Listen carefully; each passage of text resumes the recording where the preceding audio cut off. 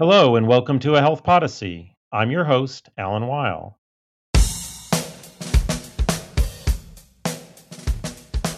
Medicare Advantage plans are privately administered insurance plans that provide an alternative to the traditional Medicare program, which allows enrollees to see any participating provider. In exchange for a restriction on choice, enrollees can receive various benefits, such as lower premiums and cost sharing, and supplemental benefits like vision and dental care. As of 2022, about half of Medicare beneficiaries were enrolled in a Medicare Advantage, or what we sometimes call an MA plan. Now, there are long-standing concerns that MA plans are paid too much, although what is too much is very much in the eye of the beholder. Those concerns have led to a variety of proposals to reduce spending on MA plans. We'll discuss one of those approaches today. What would happen if we reduced the benchmarks used to set MA payment levels? That's the topic of today's episode of A Health Podyssey. I'm here with Michael Chernew, Leonard D. Schaefer Professor of Health Policy in the Department of Healthcare Policy at Harvard Medical School.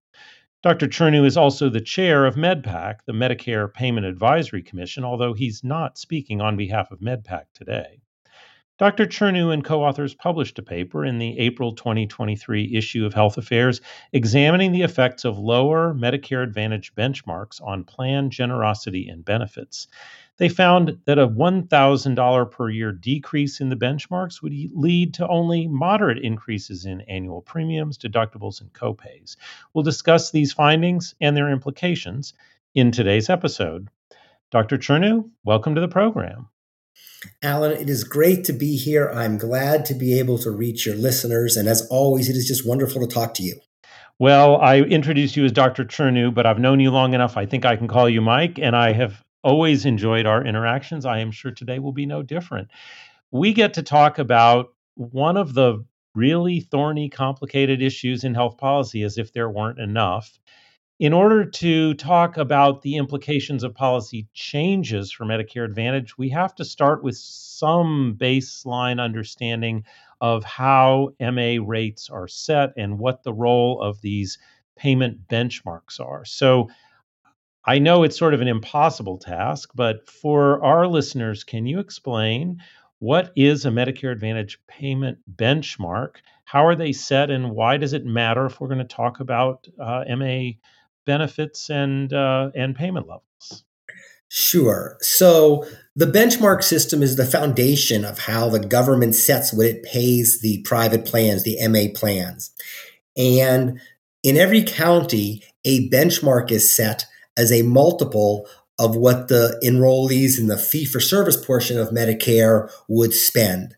So in expensive counties, it's a little bit less than fee-for-service spending. In less expensive counties, it's actually a bit more than that. Once the benchmark is set in a county, the MA plans bid for what they will accept. If the plans bid above the benchmark, the beneficiaries have to pay that gap as a premium. If the plans bid below the benchmark, and most do, 90% plus do, a portion of that gap between the benchmark and the bid can be used to finance these extra benefits that you mentioned for beneficiaries, lower cost sharing, lower premiums, etc. So when benchmarks go up, it's easier for the plans to bid below them and give benefits to beneficiaries. And if the benchmarks go down, there's less of a gap between the bid and the benchmark, and the beneficiaries would conceptually get less. Before we talk about that in more detail, it's also important to note that this payment to the plans also reflects the health status of the beneficiaries that enroll in the plan through a system that's known as risk adjustment.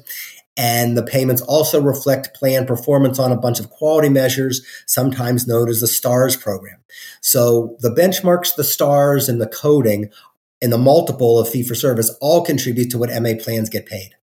Well, that was crystal clear to me, and I think it probably will be to our listeners.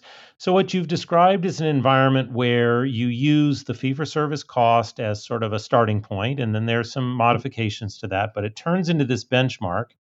And since most bids are below benchmark, that creates some space for the plan to do something for the enrollees with the gap between the benchmark and what their bid is. So you've already described the that it's highly typical for the bids to come in below. What happens with those? Let's get a little bit more specific. These rebates come back to the plans. How do they play out in terms of reducing premiums or providing extra benefits? What do plans do when they bid below the benchmark? So there's a lot of variation across plans and across areas, but as a general rule, they will often bid so that premiums go down. So they might, for example, reduce the Part D premium. There's many examples of plans that offer more benefits, but they do so at zero cost to the beneficiary. That's called a zero premium plan. Medicare itself is not a particularly generous benefit package. Patients have to pay a lot out of pocket when they seek care, and the extra funding for the MA plans, or the gap between the bid and the benchmark, can be used to reduce what beneficiaries have to pay when they see their doctor or go to the hospital, and things like that. In addition to those financial uses of the rebate dollars and the payments in general, the plans can offer supplemental benefits. You mentioned some vision, dental, hearing, transportation, fitness membership. There's a lot of these types of benefits. As you noted, most of the bids come in under, and that creates sort of this natural question here, which is, if you're trying to save money on Medicare, which we always are, and particularly if you're trying to save money in Medicare Advantage, if you make the benchmark lower, then there's less space between the benchmark and the bid, and that creates less givebacks to the enrollees. And of course, enrollees don't want to give anything back, and the plans don't want to lose the marketing advantage of saying, hey, sign up for our plan, you'll get all these goodies. So if your goal is to save money by reducing benchmarks, you worry about what's going to be lost. And your study, this one, you've done many, but this one that we just published, looks at what would be lost. So what do you find? One thing to keep in mind is that right now, the rebates, which is a measure of the generosity of the plans, are essentially at an all-time high. And what we find is when you cut the benchmarks, we use $1,000 in our paper just as a metric. It's about 10%. When you cut them, you in fact do see less generous coverage, as you suggested, but the effects aren't very big because there's a lot of adjustments. The plans, for example, can lower their bids in response to a lower benchmark, which enables them to continue to offer much of the benefits they were offering before for less. And so the tension in the narratives around this is often between an accounting framework, which often holds the bid constant and says you're going to lose all of this, and what I would argue is more of an economics framework, which assumes there's going to be a whole bunch of equilibrium adjustments, and those adjustments offset to some extent, not completely, the impact of those lower benchmarks. And just to be clear, we're not a journal club here. We're not going deep into methods. But just to be clear, the way you reached this conclusion was by looking at, as benchmarks have increased over time, you see what gets added and you sort of flip that and do the inverse and say, given what tends to happen when they go up, this is what we would expect to happen as they go down. Is that a close approximation? I'm going to say that's an approximation, Alan. Oh, I thought I did better than that. Well, we do that, but it's more that we exploit variation across counties in the rates with which they go up and the variation across counties in this multiple of fee-for-service spending. So there's a lot of things that are causing variation in what plans get paid that are in the regulations. There's some very nuanced regulations to determine the change in benchmarks in any given county. And we use that variation to do essentially what you said. Okay, so I'm going to take that as a friendly amendment, which is there's a lot of variation both over time and across county, and you take advantage of that variation to understand the effects of benchmarks. Is that yes? Okay, I didn't want to be too far off. That's perfect. Okay, and so you just mentioned that the rebates are at an all-time high. Is that the primary motivation at this point for people looking at the question of whether they should come down, or are there other factors going on right now? There's again a lot of different perspectives on this topic. I think there is a general sense that from the inception of the Medicare Advantage program, the philosophy was that we would make it put it in cost parity with fee for service. We believe that the plans could deliver benefits for less because of some of the restrictions that you mentioned. They do prior auth, they have narrower networks, and we would take those savings and share them with beneficiaries in terms of more generous benefits. That was sort of the basic notion, and that's a reasonable view. And so what has happened for a range of reasons, some of which are intentional, like the multiples being above 100%, some of which are unintentional, like the way the coding is working. The plans have actually never been paid at parity with fee for service. The estimates now, again, depending on where you get the estimates, I'm going to give you a number that's loosely a MedPAC number, give or take round numbers, 5% more than fee for service. So there's a narrative which is we need to save money, and if we're going to save money, we should put these two programs at parity. Maybe you'll ask me later, there's some other sort of second order problems if they're not at parity and everyone joins the MA plans. I think most people like the fact that individuals get more benefits. So no one I know, no stakeholder I know wants to cut the payments simply because they want there to be less benefits. It's all driven by a fiscal concern and by a perceived lack of balance between what we're paying in the fee-for-service sector and what we're paying in the MA sector. Well, that's a great framing for the discussion I want to have about the implications of this. I want to have a better understanding of the pros and cons of different levels of payment and how we figure out whether or not, if we are paying more, it's worth it. We'll talk about some of those topics after we take a short break.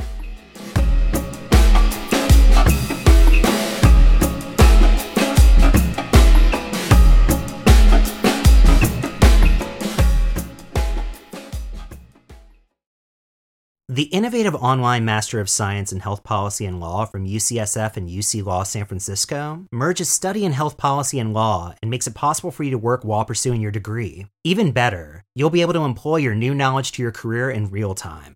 Prepare to lead the future of health. Apply by the March 31st priority deadline to join the fall 2024 class. Learn more at uclawsf.edu/HPL. And we're back. I'm speaking with Dr. Michael Chernew about the effects of reducing Medicare Advantage payment benchmarks. As we learned before the break, the actual direct effect for the enrollee in terms of the premiums and deductibles are actually pretty modest, which would suggest that this is a place you could go to pull some money out of the program without having huge negative effects for the enrollees. But anything that is seen as a takeaway is not desirable. And there is, of course, controversy, as we discussed before the break, about how much the payment rate gap is between fee-for-service and Medicare Advantage.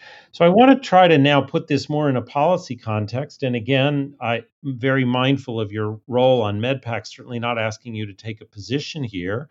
But one of the things we talk about a lot in healthcare is if you pay more and get more, maybe that's okay. What you don't want to do is pay more and get less, or pay more and not get any more. So this looks like one of these situations where if we're paying more, but the enrollees are getting more, that creates a sort of a policy quandary, which is it worth it? Like, are they getting the right amount more? Are the plans benefiting inordinately from it? And what about the people who aren't in MA? Are they getting too little? So I know you've given a lot of thought to this. I just want to even make sure I've got the right question. If I were a policymaker saying, yeah, we're paying more, but they're getting more, is it worth it? How would you guide me to even think about a question like, is it worth it? Yeah. Well, first, let me give you a little bit of a sense of the magnitudes of this. The rebates have roughly doubled since 2018. So I'm not sure in 2018 we would be having a conversation about whether or not we should double the rebates and spend that extra money. The challenge with answering whether they are worth it, whether the added benefits are worth it, is complicated because we don't know for some of the supplemental benefits how much they're being used, how much they're valued by beneficiaries, what the trade-off use for those dollars are.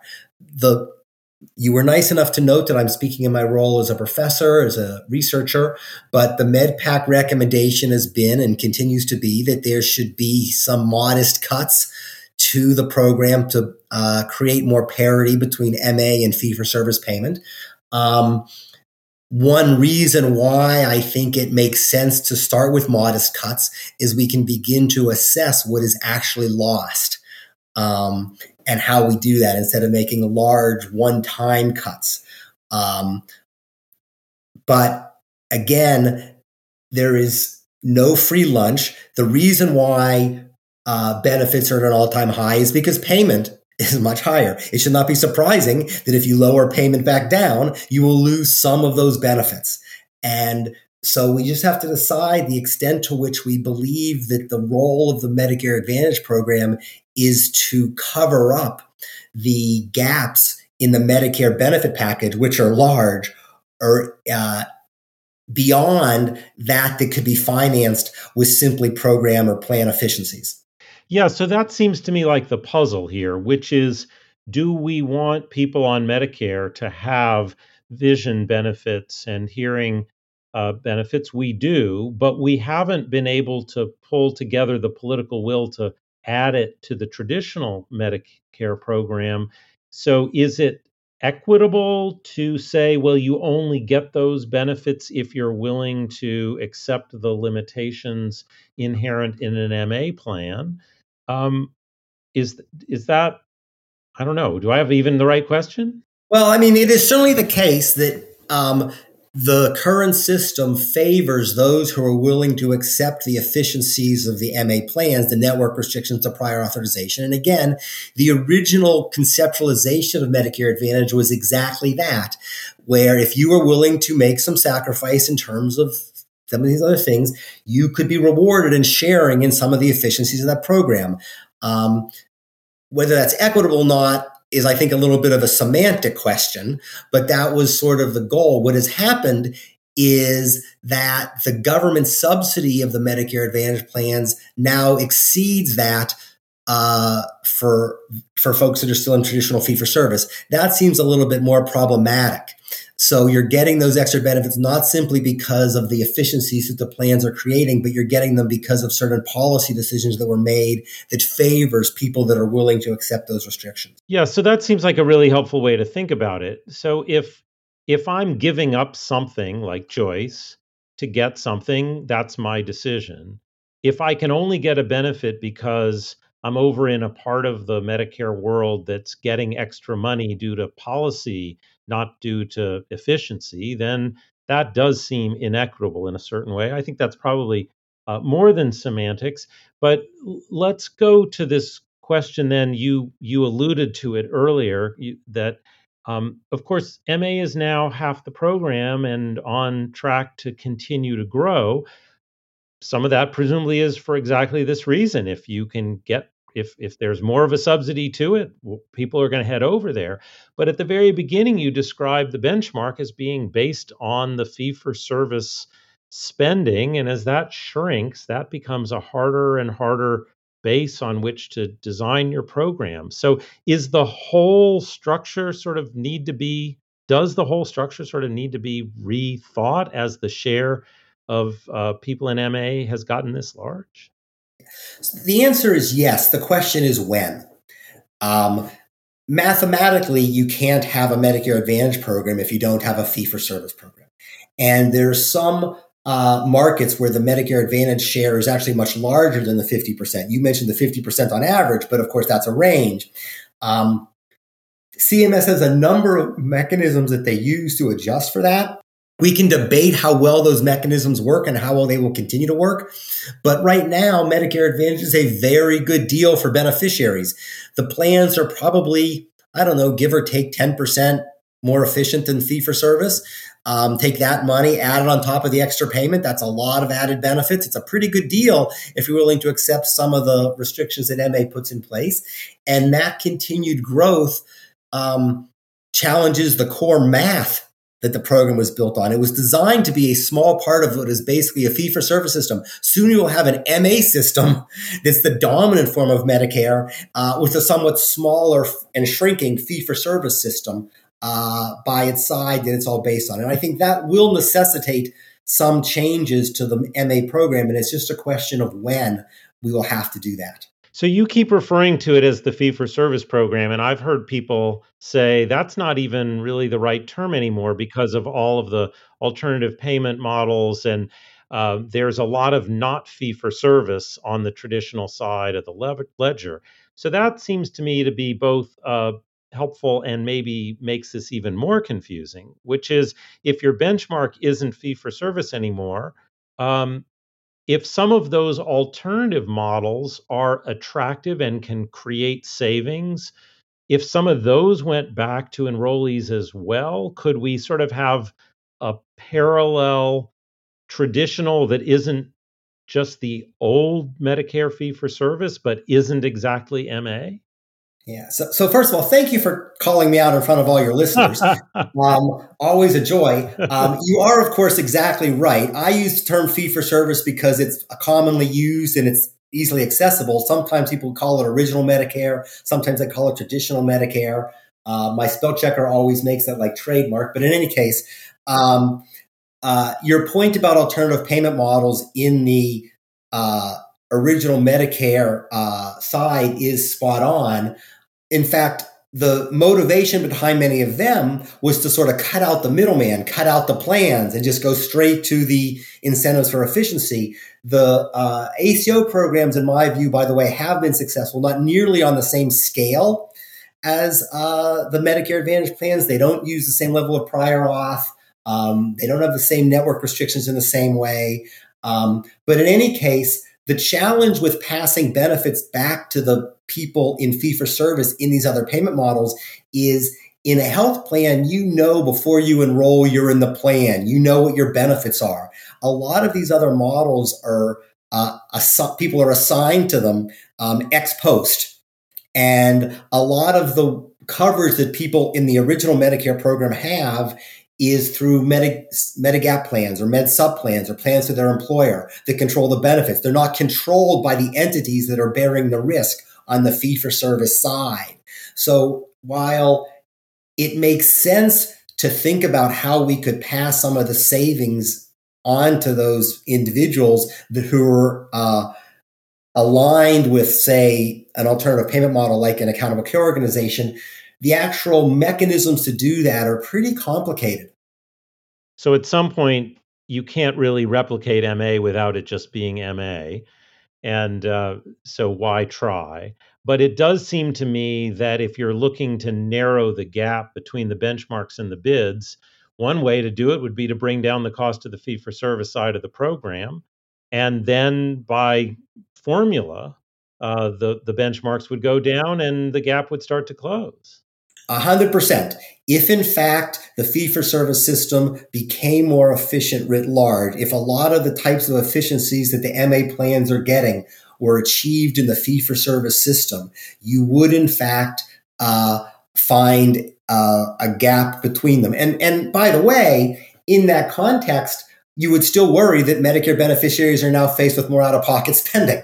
So you do want to bring down spending, but of course, there's a lot of mechanisms you could put in place to lower the benchmarks to get them to lower that gap. But I think this other narrative, which is increasingly prominent, is using the Medicare Advantage program in general to achieve access to some of these vision, dental, hearing, lower cost sharing. There's a lot of equity issues involved in that because of the impact of better benefits across the income spectrum. Certain types of people may find that more important than others based on, income and other factors. So it's complicated to figure out how to maintain this, how to get the efficiencies that the system can generate back to the beneficiaries, and particularly the beneficiaries that need the better protection. Yeah, so that does seem sort of like in the theoretical model here is simple, and the practical, I shouldn't say is simple. The theoretical model can be expressed, and the practical execution of it is almost is very hard to envision. So we want people to benefit from the efficiencies that are created by a choice they've made to give something up, but we don't want extra dollars flowing for other reasons that can create inequities. Turning that into an actual program with people enrolled and all of that is much more complex. As we come to a close, I guess I'm going to give you the choice of putting on your MedPAC hat or your professor hat to think about where you would say we go with this. You mentioned that MedPAC has already said sort of incremental reductions in the benchmarks, but I'll let you be a little bit more expansive. You've mentioned the risk adjustment formulas. You've mentioned the fact that MA was conceived of as being a relatively small add-on to a much larger program. A lot has changed. And how do we come closer to that theoretical goal of people benefiting from the efficiencies of their choices while competing on a level playing field? Where would you take us? Yeah, so obviously benchmarks are just one lever. There's a bunch of more technical things that are very important around the risk adjustment system. There has been recently a change in the risk adjustment model that was just finalized last week. And I think that's important. And there's a number of further steps that can be made in that vein of what I would call just fixing certain problems with the way the programs operate. And I think that's certainly one step. And MedPAC has a bunch of recommendations about how to do that. I think then there becomes a much bigger question about how to deal with the extra benefits in the benefit package and what to do if MA gets too big to really continue to be built off of fee for service. As a plug, there will be a discussion of this in the June MedPAC report, but some of the things we're considering include standardizing the benefit packages. For example, Medigap standardized the benefit packages to great success. It facilitated choice, facilitated competition. So it wasn't just one benefit package. There were a bunch, but they were all loosely standardized. It's hard to do with networks and things like that, but there's certain ways I think you can make some advances there. And then there's a question about if you can't build the benchmarks, if you can't build the MA payments off of fee-for-service based benchmarks, what do you do? The two predominant approaches, which I'm not going to advocate for one or the other, involve some aspect of bidding, which hinges on how well you think competition in healthcare works. That's another podcast, Alan. Okay. Or what we call administrative benchmarks, where the government takes a sort of more budgetary role and decides what level of benefits they want to finance, and they hold someone, a plan or a provider group, accountable for that. Many other countries use versions of that type of model where there's a budget, you get a set of benefits, and the government moves it up or down. And there's pros and cons on that, a lot based on how well you think the government will do that. But I think that's where we're going to have to go one way or another. We have harvested, I'm not sure that's the right word, but in any case, we have taken a lot of the savings we can get from lower fees to providers. In fact, I think a lot of the pressure that we feel now is that the fee trajectories in Medicare for providers, physician fees, hospital fees, are really quite low. And so there's going to be a pressure to increase, in my opinion, those fees. And so we need some way to support the system with efficiencies. And that requires us to make some of these, I think, bigger picture changes. We don't have to do them tomorrow. We don't have to do them the day after tomorrow. But I think sometime in the next several years, we really need to think about how we want to reform Medicare and the benefit package writ large to make it much more consistent with where modern benefit design is, where modern coverage is. And the Medicare program really hasn't done that so far. Well, that seems like a good place to end. There are constant needs for adjustment and refinement. but there's also the need to step back and absorb how much the world has changed since this program came into existence. And doing that is really hard, but maybe we are due for it about now or sometime in the next few years. Mike, Dr. Chernew, a pleasure to talk to you. It's great to be able to publish your work yet again. And thank you for being my guest on A Health Podyssey. And Alan or Dr. Weil, it is wonderful to talk with you, as always. Thanks for listening. If you enjoyed today's episode, I hope you'll tell a friend about A Health Podyssey.